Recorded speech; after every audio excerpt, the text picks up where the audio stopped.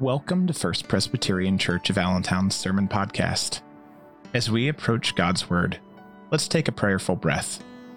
Breathe in, breathe out. Listen to God's Word this day.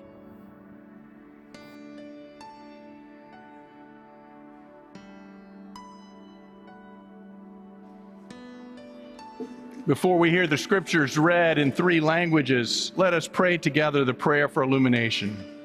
Let us pray. God of abundant life, your grace is our daily bread. Nourish us by your word and fill us with your spirit so that we may grow in faith and love through Jesus Christ our Lord.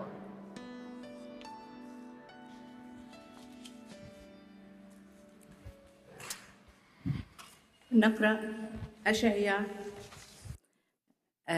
الإصحاح 43 من 16 ل 21. هكذا يقول الرب الجاعل في البحر طريقا وفي المياه القوية مسلكا، المخرج المركبة والفرس والجيش والعز يضجعون معا لا يقومون، قد خمدوا كفتيلة انطفأوا. لا تذكروا الأولويات والقديمات لا تتأملوا بها. ها أنا صانع أمر جديدا الآن ينبت، ألا تعرفونه؟ أجعل في البرية طريقا في القفر، أنهارا يمجدني حيوان الصحراء، الذئاب وبنات النعام، لأن جعلت في البرية ماء أنهارا في القفر لأسقي شعبي مختارية. هذا الشعب جبلته لنفسي يحدث بتسبيحي. Now in English. Isaiah chapter 43, 16 to 21. This is what the Lord says. He who made a way through the sea, a path through the mighty water, who drew out the chariots and horses, the army and reinforcement together, and they lay there, never to rise again, extinguished, snuffed out like a wick. Forget the former things.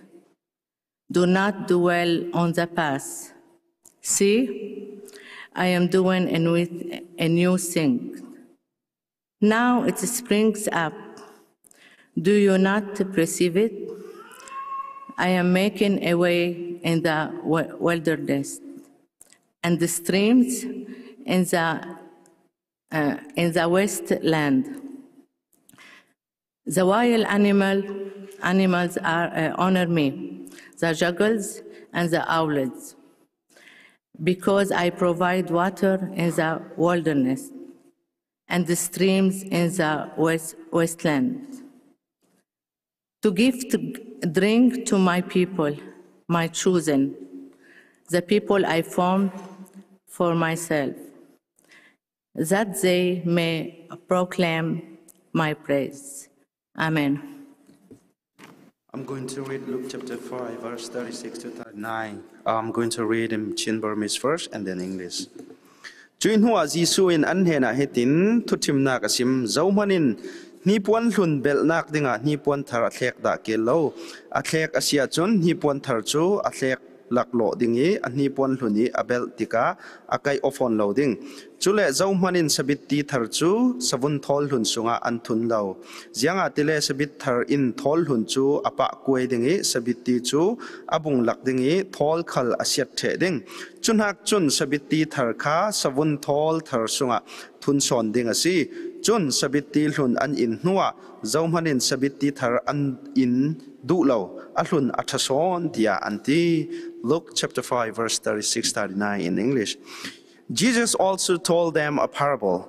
No one tear a piece from a new garment and sew it on an old garment.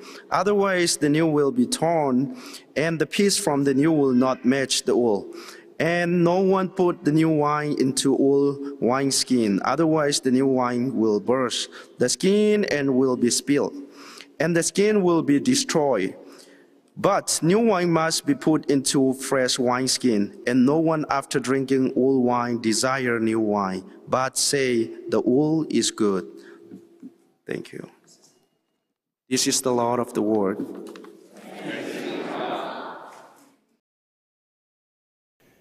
But now let us pause and pray. O Lord, it is your word that we've come to hear, your word that we need to hear, your word which nourishes our souls, your word which sends us out to shine your light. And so we pray, O Lord, that your word, by your Spirit, your word may be heard through these human words. In Jesus' name we pray. Amen. He is a college freshman far from home. In high school, he was president of his class. He had a great group of friends. Now he's at a big school and doesn't know anyone. It's a southern school, so fraternity rush has already begun. He's a sociable guy, and so he goes to the parties and events, but doesn't feel at home there. And sometimes being at the parties only makes him lonelier. He thinks back on high school. Those were good days. He thought he had been ready to go off to school, to college, but now he's not so sure. The way forward is so uncertain, and that makes him feel anxious. She is a married woman for one day more before the divorce becomes final. Last night, as she was sorting through her possessions, deciding what to keep and what to throw away, she came across a photo album from her first years of marriage. They had been so happy then.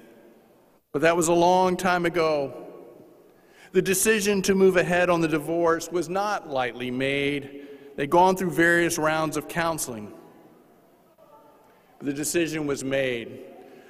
Her 3 daughters are showing various signs of anger and sadness and anxiety, sometimes all at the same time. She feels empty. The future is so uncertain. Will the pain of the failure of her marriage go away? Will she ever be happy again? He sits on the edge of a hospital bed, all dressed and ready to go home. As he waits on his wife and the wheelchair that will carry him to the car, he looks back over the past weeks. A heart attack, bypass surgery. He had always been so active. To be sure, his weight was a bit high, and he'd been growing increasingly short of breath when he was playing golf or doing yard work. But now he feels so weak.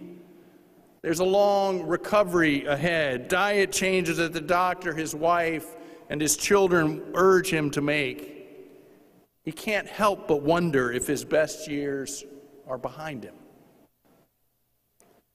I wonder if you have ever found yourself longing for what is past or anxious about what lies ahead. I wonder if you've ever had at least passing thoughts that the downward trend of your life will keep going down. I wonder if you've ever felt like your best days were behind you. Then you know something about what the people who are being addressed in Isaiah 43 are feeling. The prophet is speaking to refugees, a people in exile, living in a foreign land ever since the Babylonians defeated their country and forcibly kicked them out, removing them from their homeland. As one biblical scholar writes, their past is a trail of broken dreams and disappointments, shame and horror. Their present is filled with a constant ache for home. Consumed by the past and present, there was little mental or emotional energy to think about the future. It was just enough to get up in the morning and put one foot in front of the other. I wonder if you've ever felt that way. To that people back then, the prophet brings a word of hope. Defeat and exile are not the end of God's story with them. There is a chance for the downward arrow of their life to turn upward. But face it, hope is hard to hear when you've been down so long. So the prophet calls on the people to remember what God has done in the past, the liberation of their enslaved ancestors from the Egyptian Pharaoh's yoke hundreds of years before. But after alluding to that past, the prophet's message takes this sudden turn in verse 18, one that seems to contradict all that's gone before it. It's one of the most paradoxical verses in the Bible when you read it in its setting, in those verses that went before. Do not remember the former things, the prophet says, or consider the things of old. Remember what God did for your ancestors, but then do not remember the former things. You can easily imagine the prophet's audience saying, remember, don't remember, can't you make up your mind? Indeed, what's going on in these verses? And what wisdom do they have for us living today, all these years later? Let us look at these contradictory instructions more closely. And we'll take a moment before we look. First, the prophet tells us, do remember the past. Do remember how God has helped you in your past. I remember that when I decided, or we decided, Carrie and I, that God was calling me to leave my job and to go back to school, to seminary, and become a minister, there were lots of hurdles that stood in the way of making that move. I had to get a scholarship. Carrie, who had been working part-time while we had children, now had to find a full-time call to a church near the seminary that would give me a scholarship. We had to sell our home. We had to find a home that we could afford on a lesser income. I remember in the months before I began seminary worrying if we would find somebody reliable and safe and affordable to watch our daughters while Carrie was at work and I was in school. After 2 sleepless nights, when I prayed yet again about them, where the transition's impact on them and whether we could find good child care, I couldn't help but hear in response in the middle of the night, Carter, I've taken care of the scholarship. I've taken care of the full call for Carrie to ministry. I've taken care of selling the house. I've taken care of helping you find a house you can afford. Don't you think I can handle the child care? And God did. When facing an uncertain future, it helps to remember how God has helped us in the past. When we find ourselves in the dark, it helps to remember how God has showed us a way forward in earlier days. Throughout the scriptures, we're told to remember what God has done because God is faithful and reliable. The God who delivered us in the past will not disappoint us in the future. There's something else subtle in the prophet's instruction about remembering the past, something very much illustrated in that children's sermon, although we had not talked before this. The prophet is speaking to a people, not just to individuals. In other words, when we look back on those times when God has helped us find a way when there seemed no way, other people were inevitably involved every time. When I've heard folks here talk about difficult times in the past, you've spoken about the people who helped you get through it. The people who showed up when a loved one died. The people who reached out to you when you lost your job. The youth advisor or faith formation teacher or pastor who helped your children know that they mattered and that they were loved. In our individualistic Western culture, the importance of community is often overlooked, but not in the Christian faith. We need more than ourselves. We need even more than family. We need other people who are striving to live out love in the way of Jesus Christ. We need a community of faith And that's one of the ways that God helps us through difficult times. Something we may not fully appreciate until we look back on that past. Remember the past, the prophet tells us. But here's the second part of the prophet's message, the reason for that puzzling verse. Remember the past, but do not live in the past.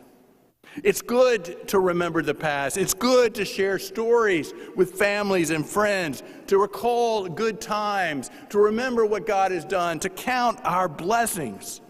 But when we retreat to the past too often, when we see only what used to be and is no longer, then we cannot help but feel that the best is behind us. Even worse, we can act and think as if God's best is behind us. At the time of Isaiah 43, the Persian king Cyrus had defeated the Babylonians, and more importantly for the Israelites, had issued a decree permitting the exiles to return to their home country. At this point, the greatest threat against the Israelites' freedom was not an external ruler.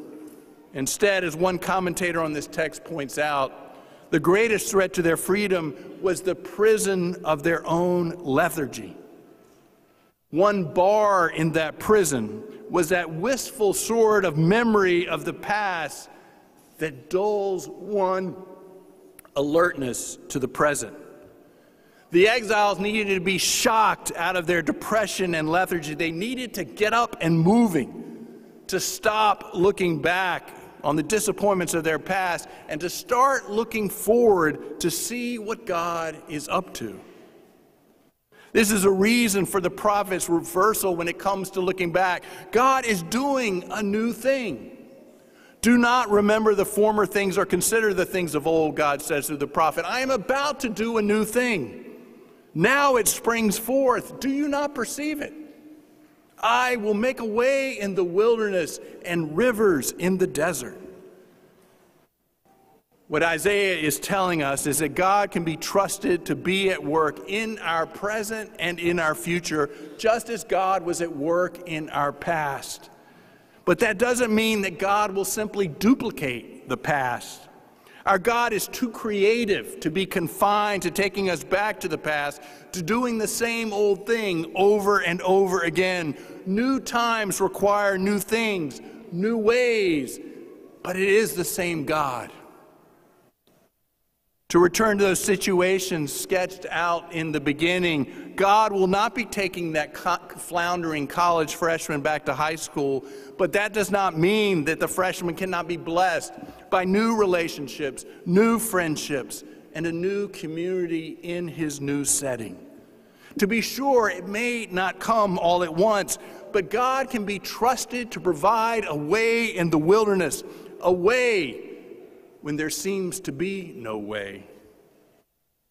The woman on the brink of divorce may not be able to return to the beginning of her happy marriage before the cracks and fault lines appeared, but that does not mean that she will not experience love and joy again. Even if she does not marry again, God is creative and capable enough to provide what she needs to experience meaning and happiness and fulfillment.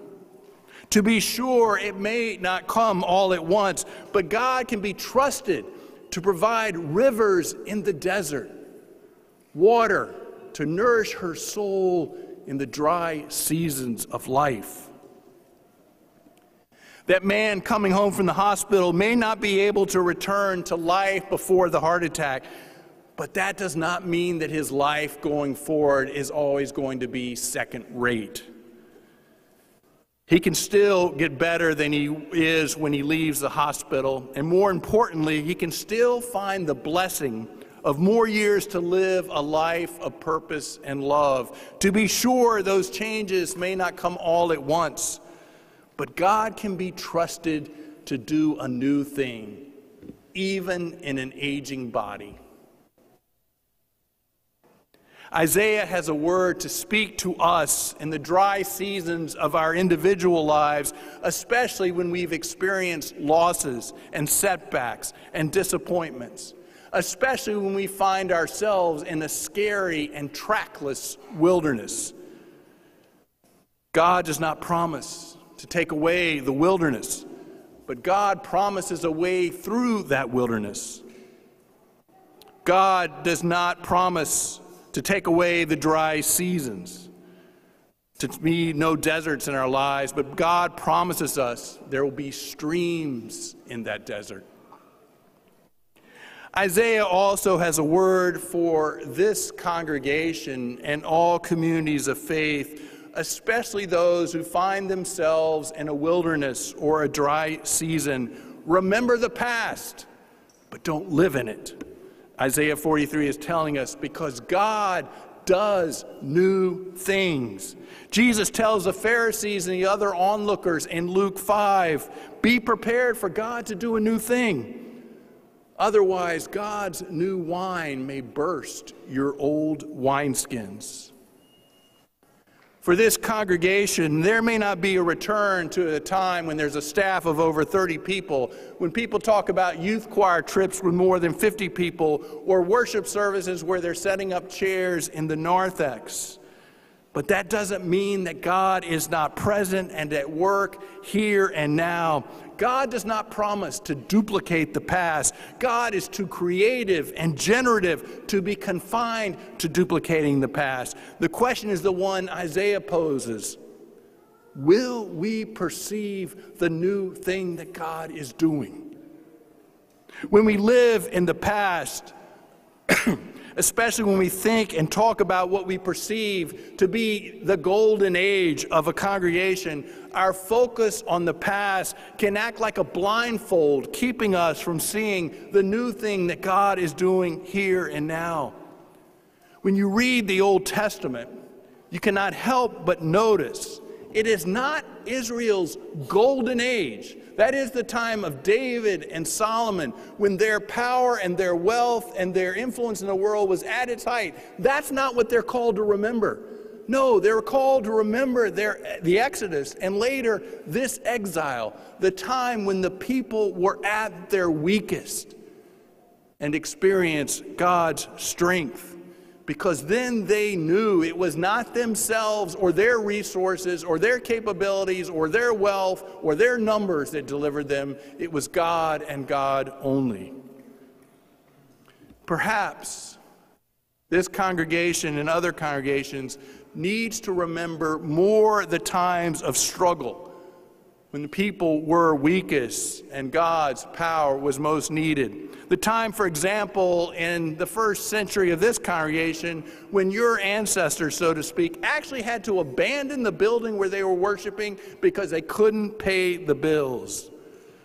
Or the time when the congregation decided, despite much dissent, to make the move from Center City out to this plot of land.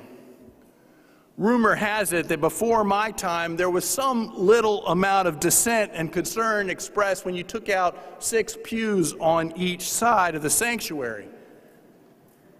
Can you imagine the uproar and difficulty of leaving behind a whole sanctuary and all those buildings and all those sacred places to come out to an open space of land? I am about to do a new thing. Whatever God is up to, what the Bible tells us is that it is always bigger and better and wider and stronger and more expansive and inspiring and liberating than we first imagined. That is a given, because God is God. What about us? Are we ready to perceive it? Are we ready to start looking for what God is up to? Not back then, but here and now. Are we? Amen. Thank you for listening to First Presbyterian Church of Allentown's Sermon Podcast. We hope you'll join us for worship on Sunday morning. For more information about our congregation and our ministries, please contact the church office. Now go in peace.